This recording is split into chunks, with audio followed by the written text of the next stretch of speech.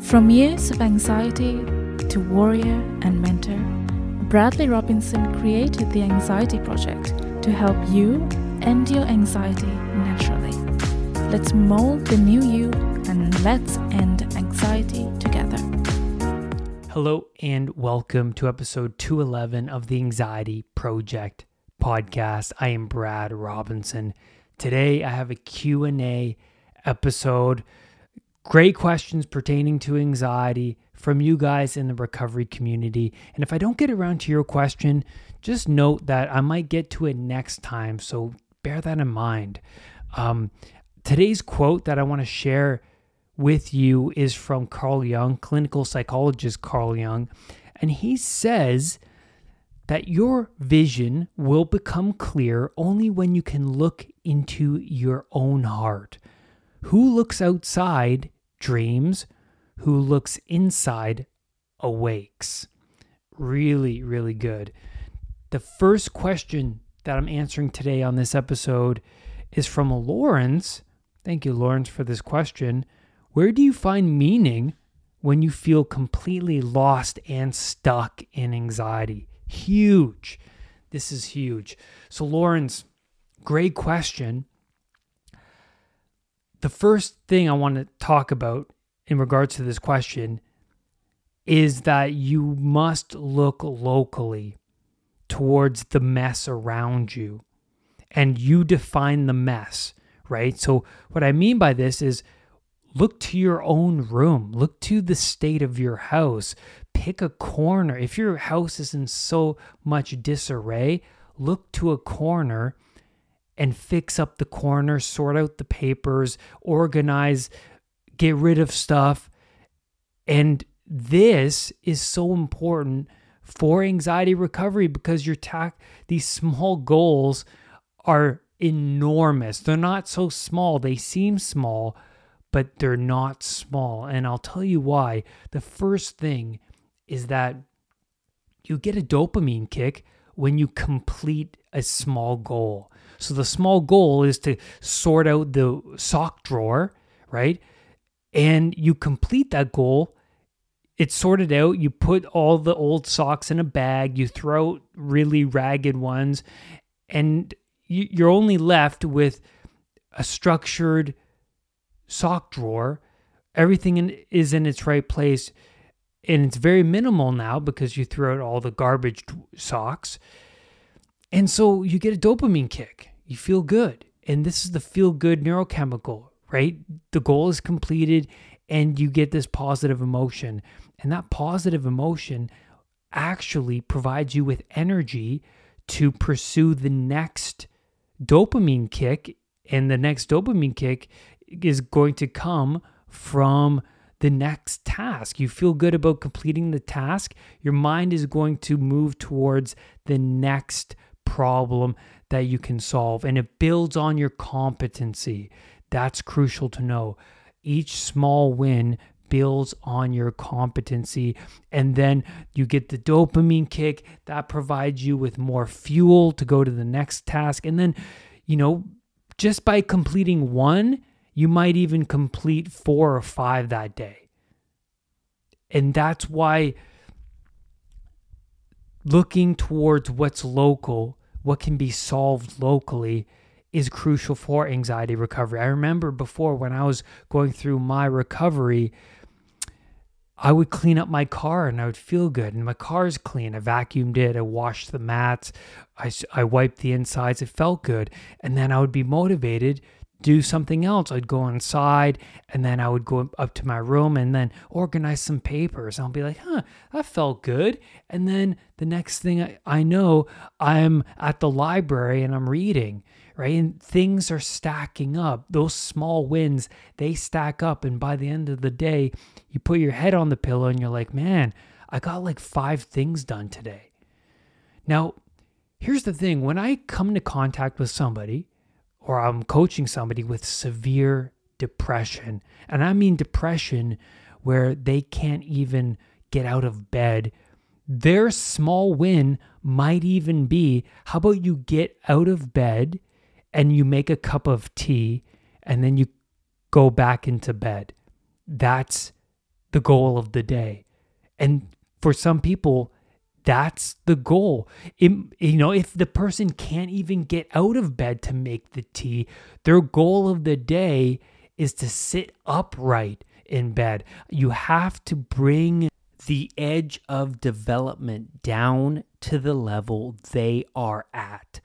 So the size of their dragon that they need to fight with needs to be in proportion to their current level of competency, just so that they are on that edge.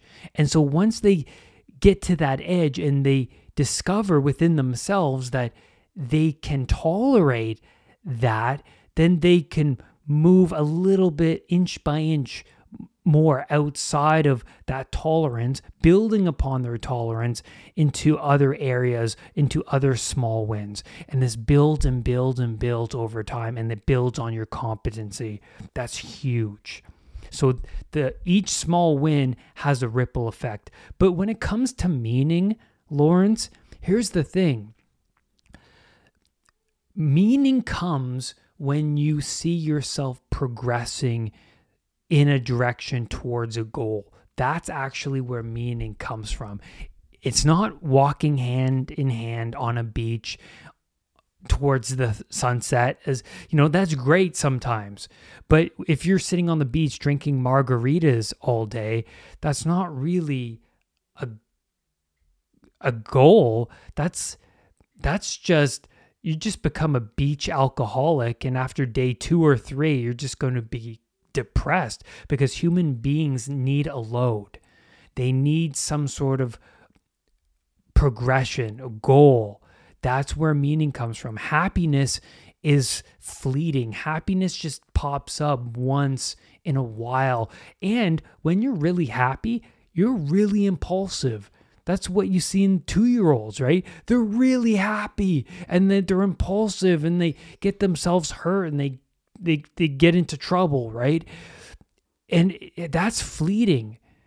But true meaning comes from bearing a load and finding that the edge of your tolerance and just inching out little by little towards what's tough and what makes you uncomfortable.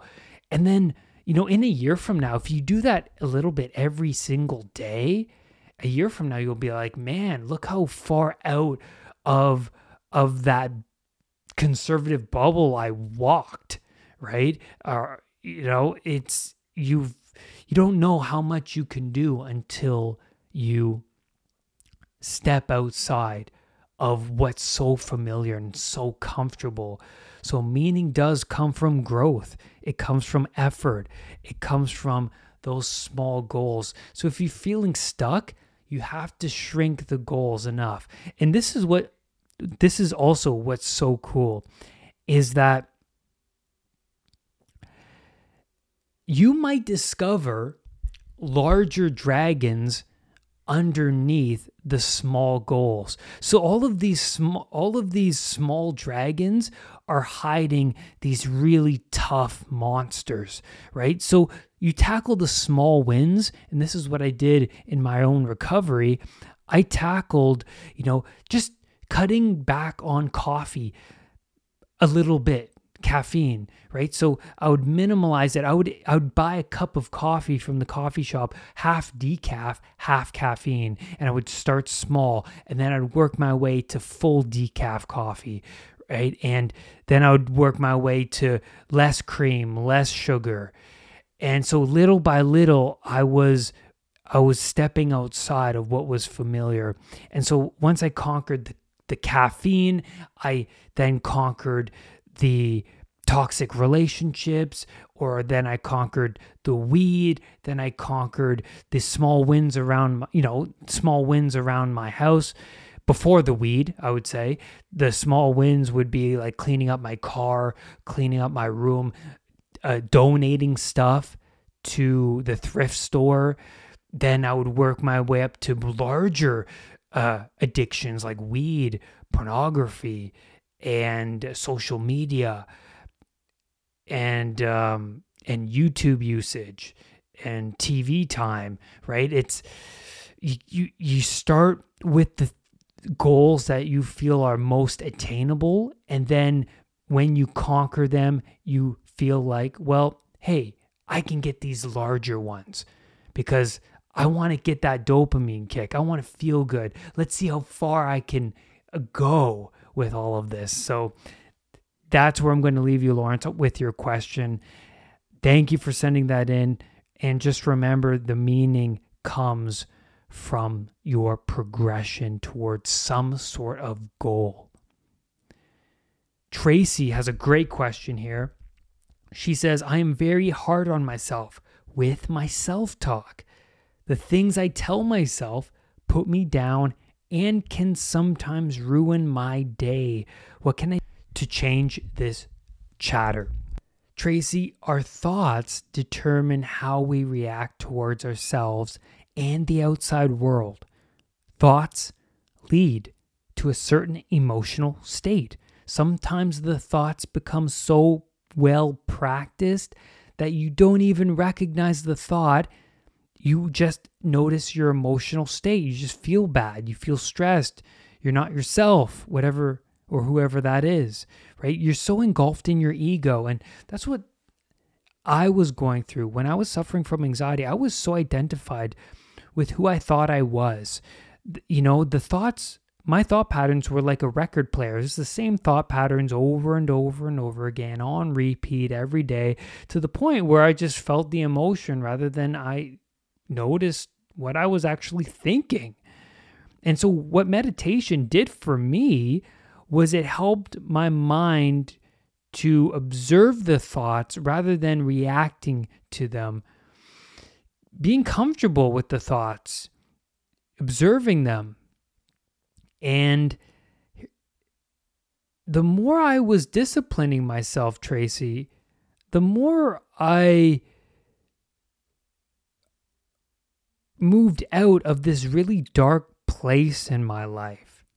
And I was sacrificing a lot of things, weed, alcohol, toxic relationships. I was sacrificing habits I knew to be, comforting and safe.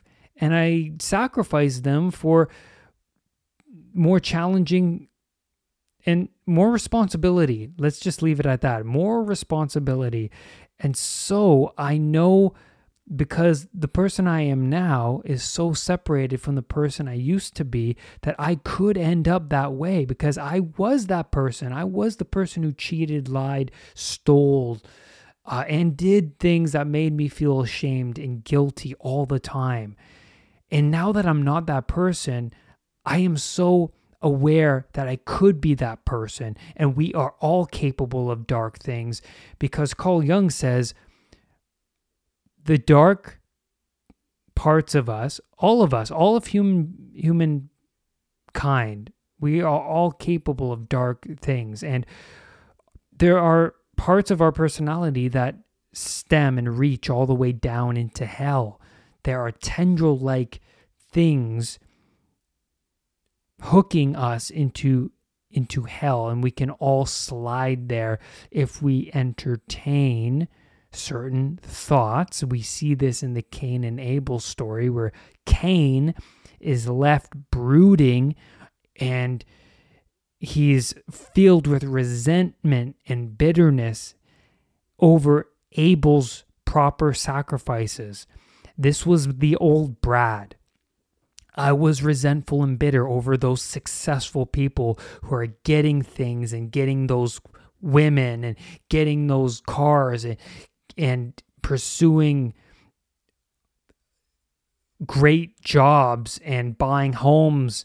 I was very envious, and I just entertained that side. But I never made the right sacrifices like those people who were getting that success. And so for me, I noticed that when I started to question the thought, things started to change. So question the thought. That's my first piece of advice. So if you have a thought about something terrible happening to a family member, someone you love, I reacted as if I am a terrible person for thinking that thought. But then instead, I now question the thought. I'll say, do I truly want that to happen to that person? And then there will be this rational voice that pops in and say, of course not. I'd also use that rational voice to shoo away limiting thoughts.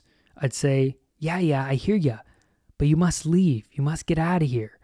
Or I'd say, I reject that, and say it like a mantra until the pathway that has generated that well-practiced thought lessens in strength. So challenge the thought, Tracy. Also, writing it out on paper, super important. You may just discover an underlying fear behind the thought. Understand what that fear is. Why would you happen to fear this? Until we confront the fear and accept it, which means we are no longer trying to control it so much, then it will still have a hold over you. So reframing the fear. For example, just say you have a fear of having a serious illness. So you write it out. What's behind that fear even? Well, so what if I have an illness? Well, then my kids won't have a father. So what if your kids don't have a father?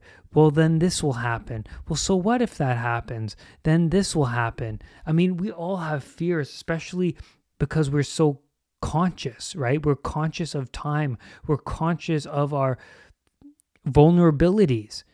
So reframe the fear. Look at it from a different perspective.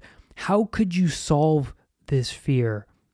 It's playing itself out continuously in you because it's an unactualized low-resolution problem still playing within your unconscious mind. So shine a light on it, Tracy. What's the fear exactly? How can you overcome this fear? Shine a light on it. Desensitize yourself. It's Voldemort's name, right? The name we must not speak of. But the more times you speak the name, the less sensitized you will become over the name. The more you confront the thing lurking in the darkness, the more competent you become. I mean, for me, Tracy, going back to the first question that came from Lawrence, when I was getting those small wins, I was improving on my self-dialogue. Because I was tackling uncomfortable situations, I was making myself uncomfortable, I was developing a new self-talk.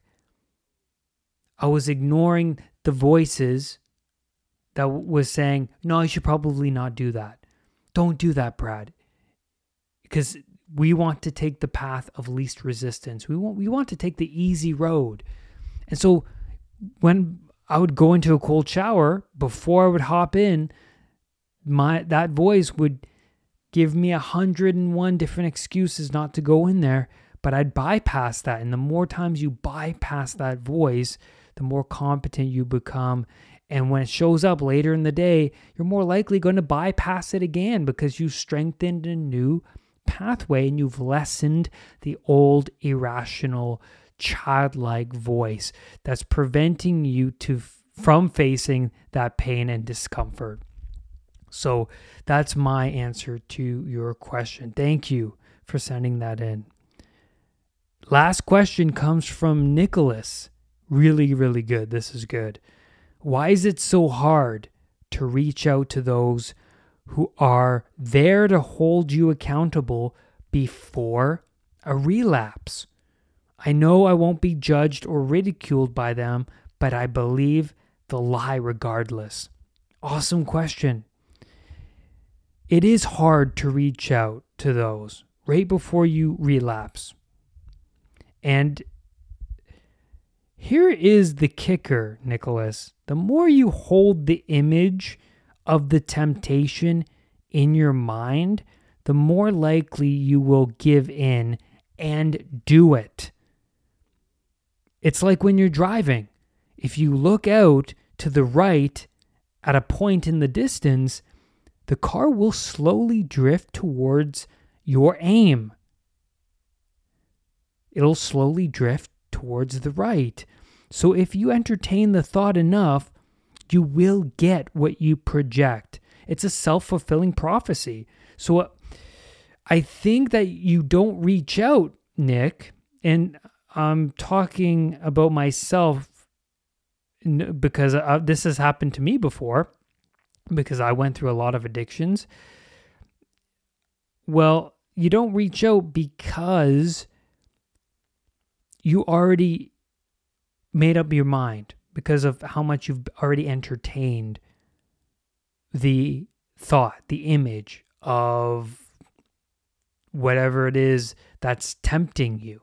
You already made up your mind. And so that's part of it, right? So why not hold on to a different image of an outcome or action you actually want instead?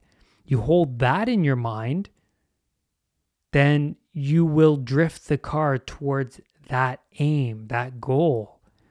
And I also, Nick, I think that it's the fear of being judged by your mentors that prevents you from reaching out to them as well. Maybe you're ashamed of your inadequacies. Sure, like that's a possibility. You don't want to tell them the raw truth. And of course. So I think for me, when there's that moment where you might consider it. The rational voice does pop in and say, hey, you should probably reach out to your mentor and say, he might relapse.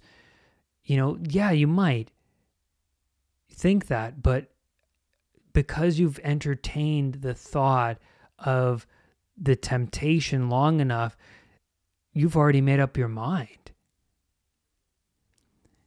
And then I also want to dive into the trigger, because the trigger produces the thoughts and feelings that are well practiced at this point. These pathways that lead you towards the addiction are well practiced. And then you unconsciously play out the habit. So imagine you have a habit of watching pornography, and you get a series of images and thoughts before you even turn on the computer. Those thoughts and images are a strong pathway in the brain. It's well practiced. It's stronger than you. So when something triggers those thoughts and images to occur in the brain, that's a pathway that leads you right towards the addiction.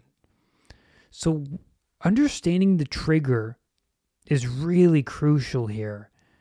Those situations that you might want to avoid because it'll lead you into the addiction. Think of it like a predatory animal knocking at your door and you invited it in, you even knowing that it could lead to your downfall, but you start to entertain it, right? And then you start to dance with it a little bit. And then because you're dancing and entertaining it, well, now you're in too deep. Now you're having your third, fourth drink with the predatory animal. And, well, at this point, you're way less likely to conquer it. So you want to nip it in the bud as soon as possible. If you're entertaining it too long, then that could be too late. You want to nip it as soon as possible. Sure, you can get triggered by it. Doesn't mean you're going to go right to the addiction. You can nip it in the bud early on. But the more you entertain it in your mind and you start to kind of daydream about it, then man, too far. And watch where you place yourself. Those situations that could be potentially harmful, that could lead you back into patterns that you really, really want to break. So avoiding those get-togethers or events that will trigger those cravings, is highly recommended. You have to make the right sacrifices. What are you willing to sacrifice, right? Going to the event for your higher self, right? Is it worth taking that risk? Or go to the event and have a setback and relapse and then beat yourself up over it. That's something worth thinking about. And that's where I'm going to leave you on today's podcast episode. Thank you so much, everybody, for those great questions and for listening. Please, if you haven't already, rate and review the podcast. It's on Spotify, it's on Google Podcast, and it's on Apple. It's on iTunes. So go rate and review the podcast so that it can reach more people who are suffering. It's really, really important. Please share and like this podcast. And lastly, rise above anxiety. I will see you next time on the podcast, or it could be on the YouTube channel. Bye for now. Brad's Powerful Anxiety Recovery Program is now available at unpluganxiety.com. The Anxiety Project program is downloadable and puts the power of anxiety recovery in your own hands. Visit unpluganxiety.com for more details. Recovery starts now.